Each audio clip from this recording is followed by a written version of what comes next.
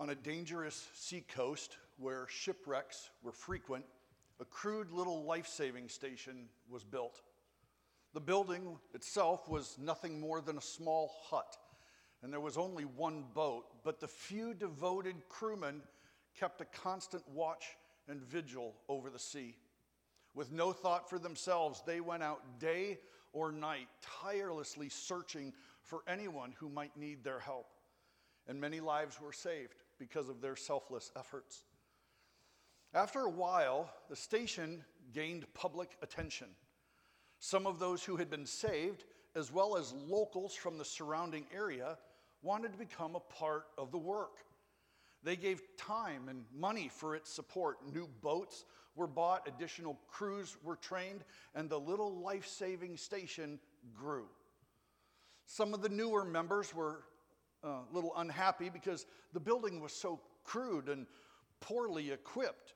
They felt like a larger, nicer place would be a more appropriate first welcome and first refuge and welcome for those saved from the sea. And so they replaced the emergency cots with hospital beds and bought better furniture for the larger lobby. And soon the life-saving station became a popular gathering place for its members to discuss the work and visit with each other. They continued to remodel and decorate different parts of the building until the station slowly but steadily took on the look and character of a club. Only a few members were interested in going out on actual life-saving missions now, so professional crews were hired to do the work.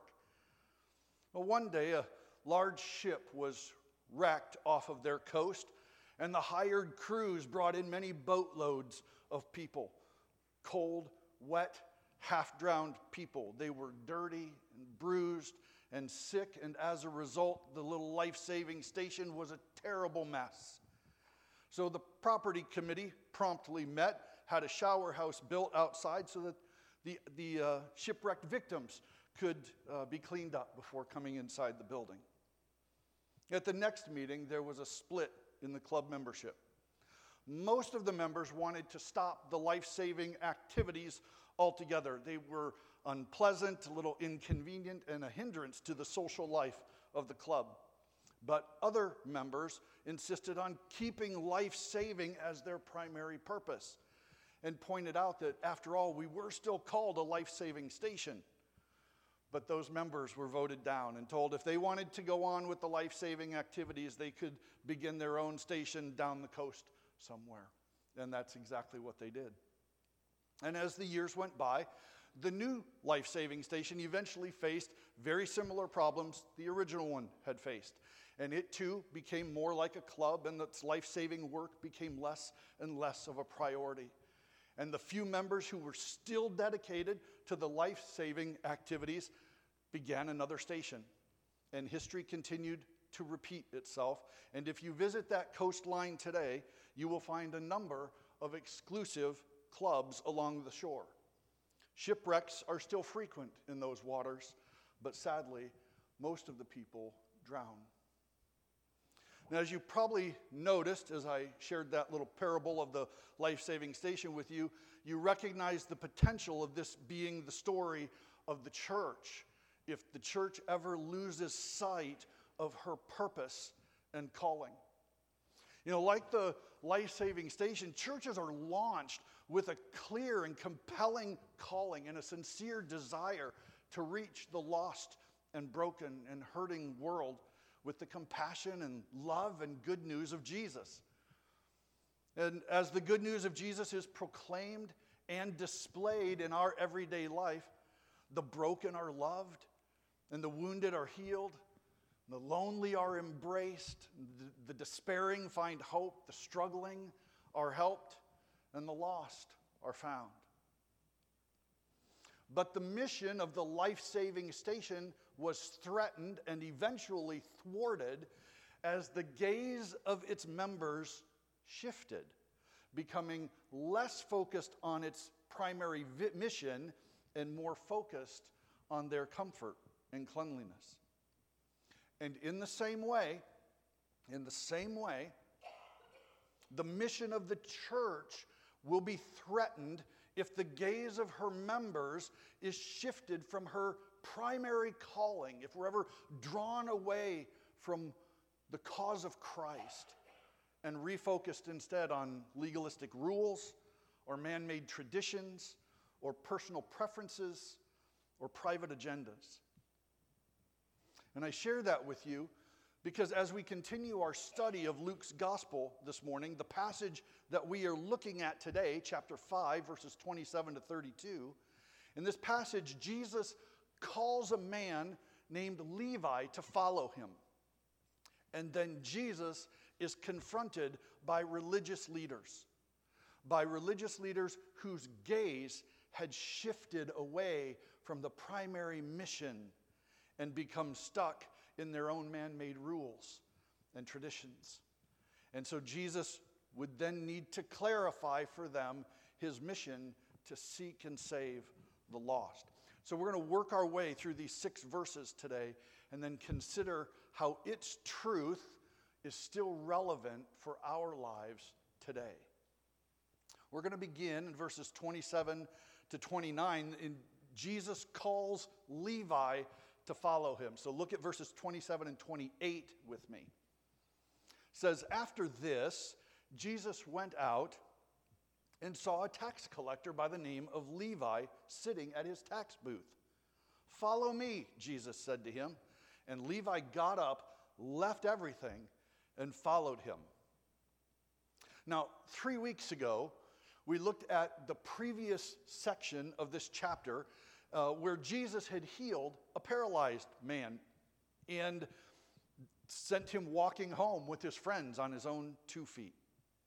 And if you remember, Jesus had performed that visible physical healing in order to prove that he had the authority to provide the invisible spiritual cleansing from sin. And of course, in that moment when the healing occurred, everyone marveled at what had happened. But, as I mentioned 3 weeks ago, no one else in the crowd that day had ever turned to Jesus and asked him to forgive their sins as well, just as he had done for the paralytic. Everyone focused solely on the physical healing, the restoring of his ability to walk, and they ignored the greater spiritual cleansing. Now, right here in verse 27, Luke begins with these words, after this. And what he means is, he's telling us that the events of today's passage occur right on the heels of the healing of the paralytic. Jesus left the house that he had been teaching in. He walked out of town, and there he saw a tax collector by the name of Levi sitting at his tax booth. Now, tax collectors in general were a despised and hated group of people. People hated them. The Roman tax system itself was oppressive and very corrupt. And tax collectors could abuse the authority they received from the government, and they could extort more money from citizens and merchants, more than what Rome required. And then those tax collectors could take that extra that they extorted, pad their own pockets with that. And so they often attempted to squeeze out of a person every penny they could get. Now, most tax collectors were quite wealthy because the extortion and fraud created a rather lucrative business for them. And so they kind of entered their daily lives with several strikes against them in the public eye. First, these men were not Romans. They were Jews who worked for the Romans. And so the Jews hated them because they were branded as traitors. Second, they extorted and defrauded their own people.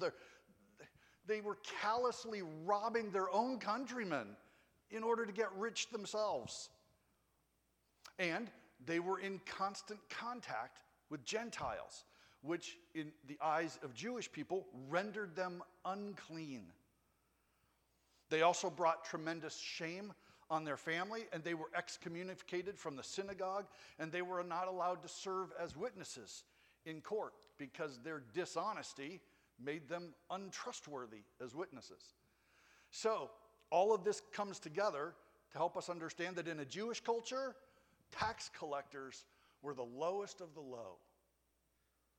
People hated them, despised them. Now, if you remember back in chapter 3, as John the Baptist was preaching, and he was calling people to repent and to live their lives in accordance with their repentance. You remember he said, bear fruit in keeping with repentance. Well, while he was preaching, some of you might remember a group of tax collectors asked John, what does that mean for us as tax collectors? And if you remember, John the Baptist did not ever say that it was sinful to be a tax collector. He never said it was wrong for them to work for the Roman government. He simply told them not to collect more taxes than what was required. No more extortion, no more fraud, no more squeezing people for everything you can get out of them.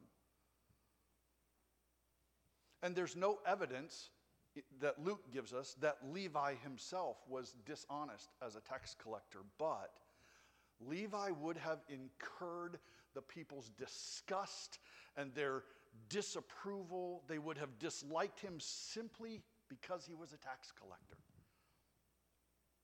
Now, Jesus had traveled a lot between Capernaum and the surrounding villages and towns. He was teaching and ministering to people. And so he probably had passed by Levi's tax booth a number of times. And Levi maybe even had heard him teaching his disciples and the crowds from time to time. On various occasions, he may have gotten to hear quite a lot of Jesus' teaching.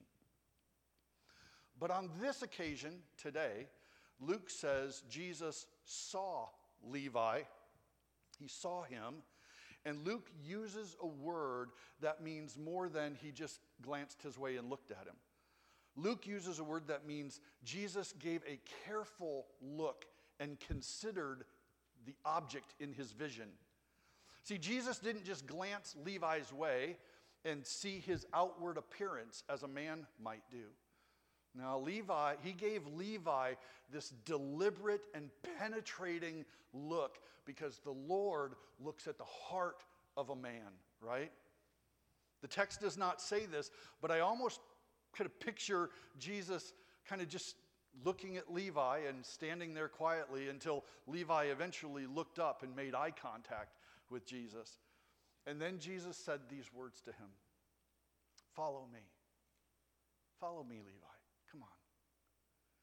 And this invitation to follow Jesus, this wasn't just an invitation to come and join the other group of disciples and walk around town and spend time with Jesus and hang out and get to know him a little bit. It was more than that. This invitation to follow him was a command to come and imitate me. Come and imitate Jesus. You know, as Jesus led his disciples through town and out into the countryside, the disciples would follow behind him and they would listen to him speak and they would ask him questions about things he was teaching. And they would commit to memory the words that he uttered and the lessons that he taught. The call to follow was a call to become like Jesus. When he said, "Levi, follow me," he was inviting Levi to come and become like me, to have a heart like Jesus' heart, to have attitudes like his attitudes, to treat people as Jesus treated people, to have feelings like Jesus' feelings, to love as he loved, and to live as he lived. That's what it means to follow him. And friends, when the Lord calls us today to follow him, nothing's changed. Nothing has changed. It's still a call to submit to Jesus as our master and our teacher. It's a call to listen as he speaks, to understand all that he teaches, and then to do in every situation what he requires. That's what it means to follow Jesus. More simply put, To follow Jesus means we seek to live as Jesus would live if he were in our shoes. We must seek to live as Jesus would live if he were in our shoes. That's what it means to follow. Now, this invitation given to Levi would have been utterly amazing to everyone around, including Levi himself. Because of all of the people in Capernaum, Levi was probably the most unlikely and even unacceptable candidate for following Jesus and being a disciple. Jesus was, in fact, inviting the man that everyone despised. He was inviting the man no one else wanted in their presence. He was inviting the man that many probably wished would fall under God's severest judgment. That's who he called. As fishermen, Simon, Andrew, James, and John, they would certainly have known Levi and probably despised him like everyone else, because they would have been required to pay him taxes on the fish they caught and sold from the Sea of Galilee. And I can only imagine how surprised those guys were. Can only imagine when Jesus stopped at Levi's tax booth and said to Levi, "Come follow me. Join us." Can't imagine how that would have gone over with the other disciples, because they would have had their hearts toward Levi would probably have been pretty hard. But now Jesus has stopped and invited him to join their company and become a disciple. And friends, that is the glorious mercy of Jesus' ministry, isn't it? He comes to people like Levi, people like us, people who don't fit in, people who don't probably deserve it, people who have all kinds of strikes against them. And he comes to us with mercy, and he says to us, to you and to me, "Come follow me." It's just his glorious mercy. And verse 28 says, Levi got up, left everything, and followed him. And when I studied that this week, I thought, well, of course he did. Can you imagine what this was like for Levi? For once in his life, he was not being shunned. He was actually being chosen. Somebody was coming to him, a rabbi, a respected, prominent rabbi was coming to him and saying, "I want you to follow me." You imagine what that was like for Levi? And his obedience to Jesus' call was immediate and wholehearted. And you have to understand what Levi did in leaving everything. This was no small thing, friends. When he walked away from a lucrative business. And once he walked away, there was no going back. He was through. You see, for Simon and Andrew and James and John, they walked away from the family fishing business to follow Jesus, back in verse 11. But they had the ability to return to that job if they ever chose to do so. They could always go back to fishing. But that was not the case for Levi. When he left his tax business, he was done. Because Rome would never rehire a man who abandoned his responsibility at his office. Rome would never rehire him. Levi's repentance and full surrender to Jesus is seen in this wholehearted commitment. He left everything and followed. And friends, Levi never looked back. He never looked back. He followed Jesus for the rest of his life. We know this because Levi is the disciple we more commonly know as Matthew, the author of the first gospel of Matthew, Mark, Luke, and John, that Matthew. And so when Levi made this decisive break with his old life, he was thrilled to do it. There was no pity party on his part, no sour, sulking spirit, and no regrets. He left everything, and he did it with enthusiasm and joy and with banners waving. And he wasted no time in giving his peers a chance to meet his Savior. Look at verse 29. It says, "Then Levi held a great party or a great banquet for Jesus at his house, and a large crowd of tax collectors and others were eating with them." See, Levi's commitment to Christ, this full surrender, it stirred up in him this immediate concern for the souls of his friends. So he did something unusual and highly creative, I think. He threw a party, a great banquet, Luke said. And he invited first his longtime irreligious colleagues. Well, now truthfully, they were probably the only ones who would accept his invitation and even come to his house, because everybody else hated Levi. But then Levi also invited his newly found religious friends, Jesus and the disciples. See, rather than immediately cutting ties with his colleagues and friends, he actually invited them to his home so that they could experience Jesus for themselves. You know, the synagogue was never going to reach these people, the other tax collectors, because they had all been banished, excommunicated. So the synagogue was never going to reach these folks. But in the relaxed environment of Levi's home, maybe, just maybe, they would see in Jesus what Levi had seen in Jesus. And maybe, just maybe, some spiritual seeds could be planted that could bear fruit over time. Now, the banquet was a time of celebration. You have to understand, feasting was for laughter and joy. The transformation of Levi's heart, the conversion experience that Levi had experienced was the primary reason to rejoice. In fact, I can't really think of a better one. But the party was also a way to honor Jesus. Notice Luke says the banquet was for Jesus. Jesus was the guest of honor. And in some ways that's appropriate, right? Because without the Savior, Levi would have no salvation to celebrate. And on the day of the banquet, Jesus would have sat with Levi at the head table as the guest of honor. And there would have been good food and lots to drink and lots of laughter and fun, for this was a joyful and festive occasion.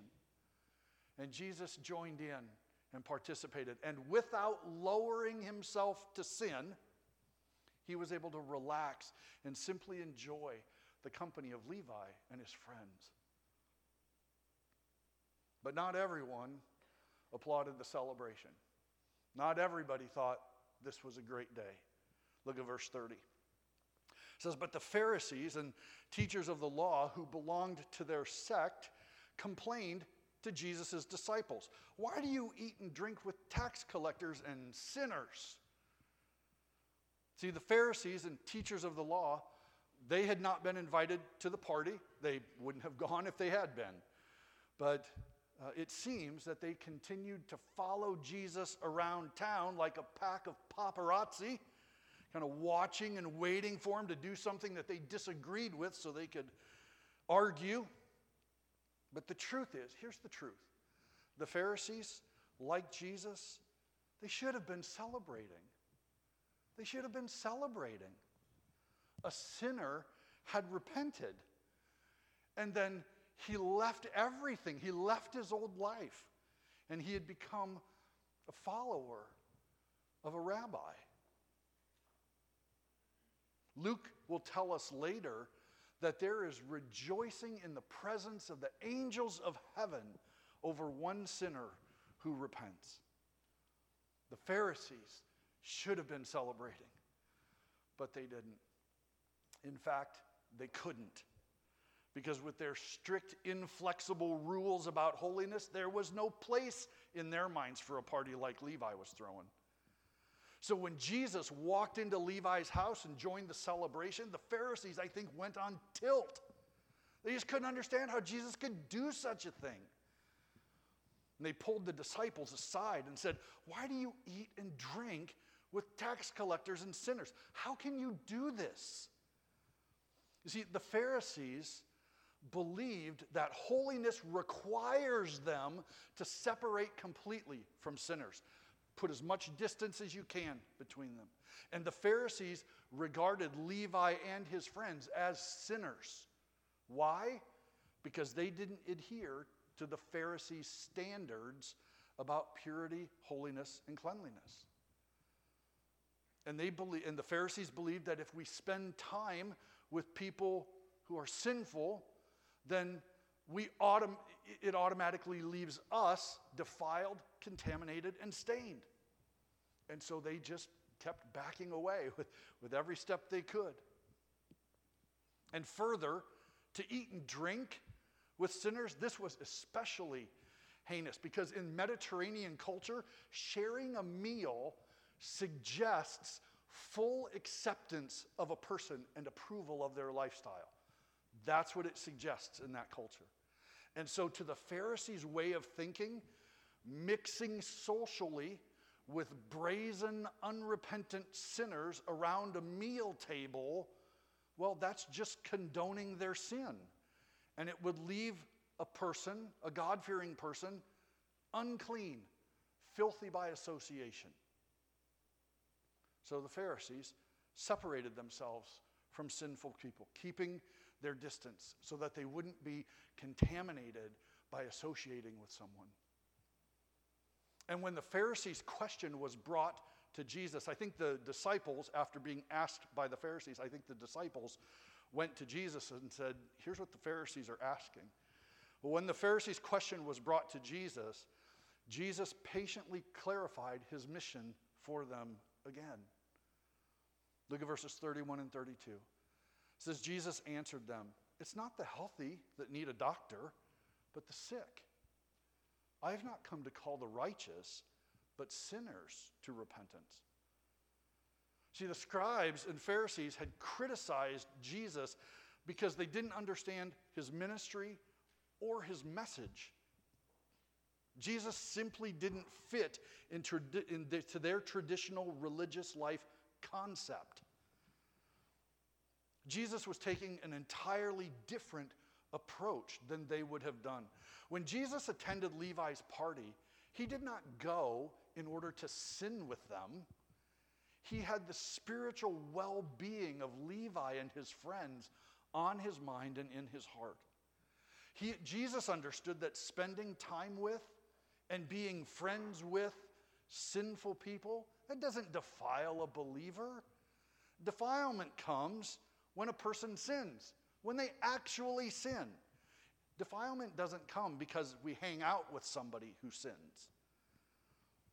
And further, Jesus understood that rarely, if ever, will sinners be influenced towards faith if we simply withdraw and keep our distance from them. That's not going to win anybody. Influence requires proximity. Influence requires proximity. Jesus was not going to separate himself. He was going to seek them out and spend time with them. He would later in Luke 19 say, I've come to seek and save the lost. Now, to clarify all of this for the Pharisees, Jesus used a very simple and common analogy.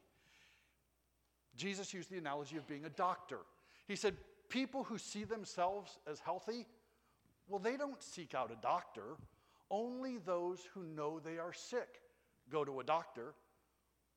I don't know about all the rest of you, but I tried to think back this week as I was preparing the sermon, and I've come to the conclusion I have never heard anybody say, boy, I have been feeling really good these days. I probably need to go see my doctor, right?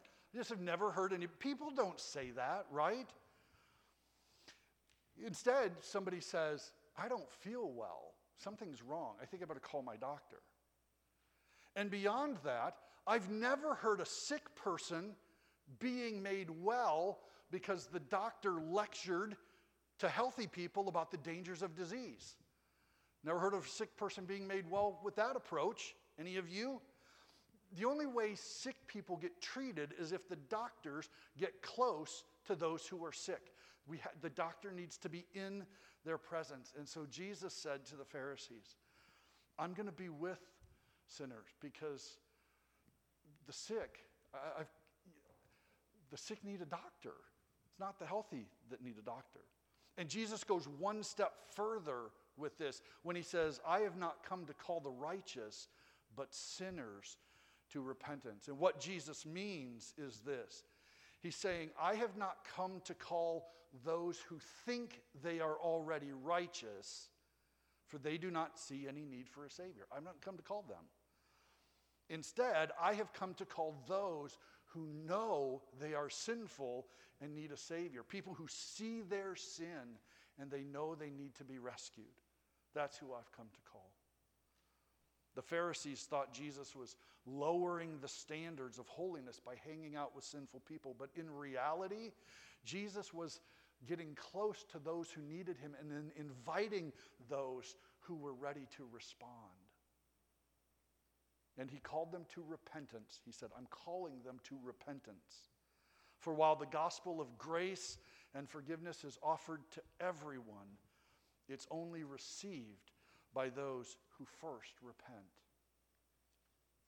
Now, before I close today's message, let me just share 4 ideas with you about how I think this passage and its truth is still relevant for us today in 2022.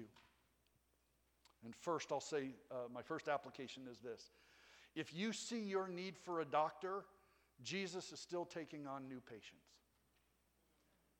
Okay? If you see your need for a doctor, Jesus is still taking on new patients. If you recognize your sin and you need a Savior, the door to his clinic is open. And the only thing you need to bring with you is repentance and faith.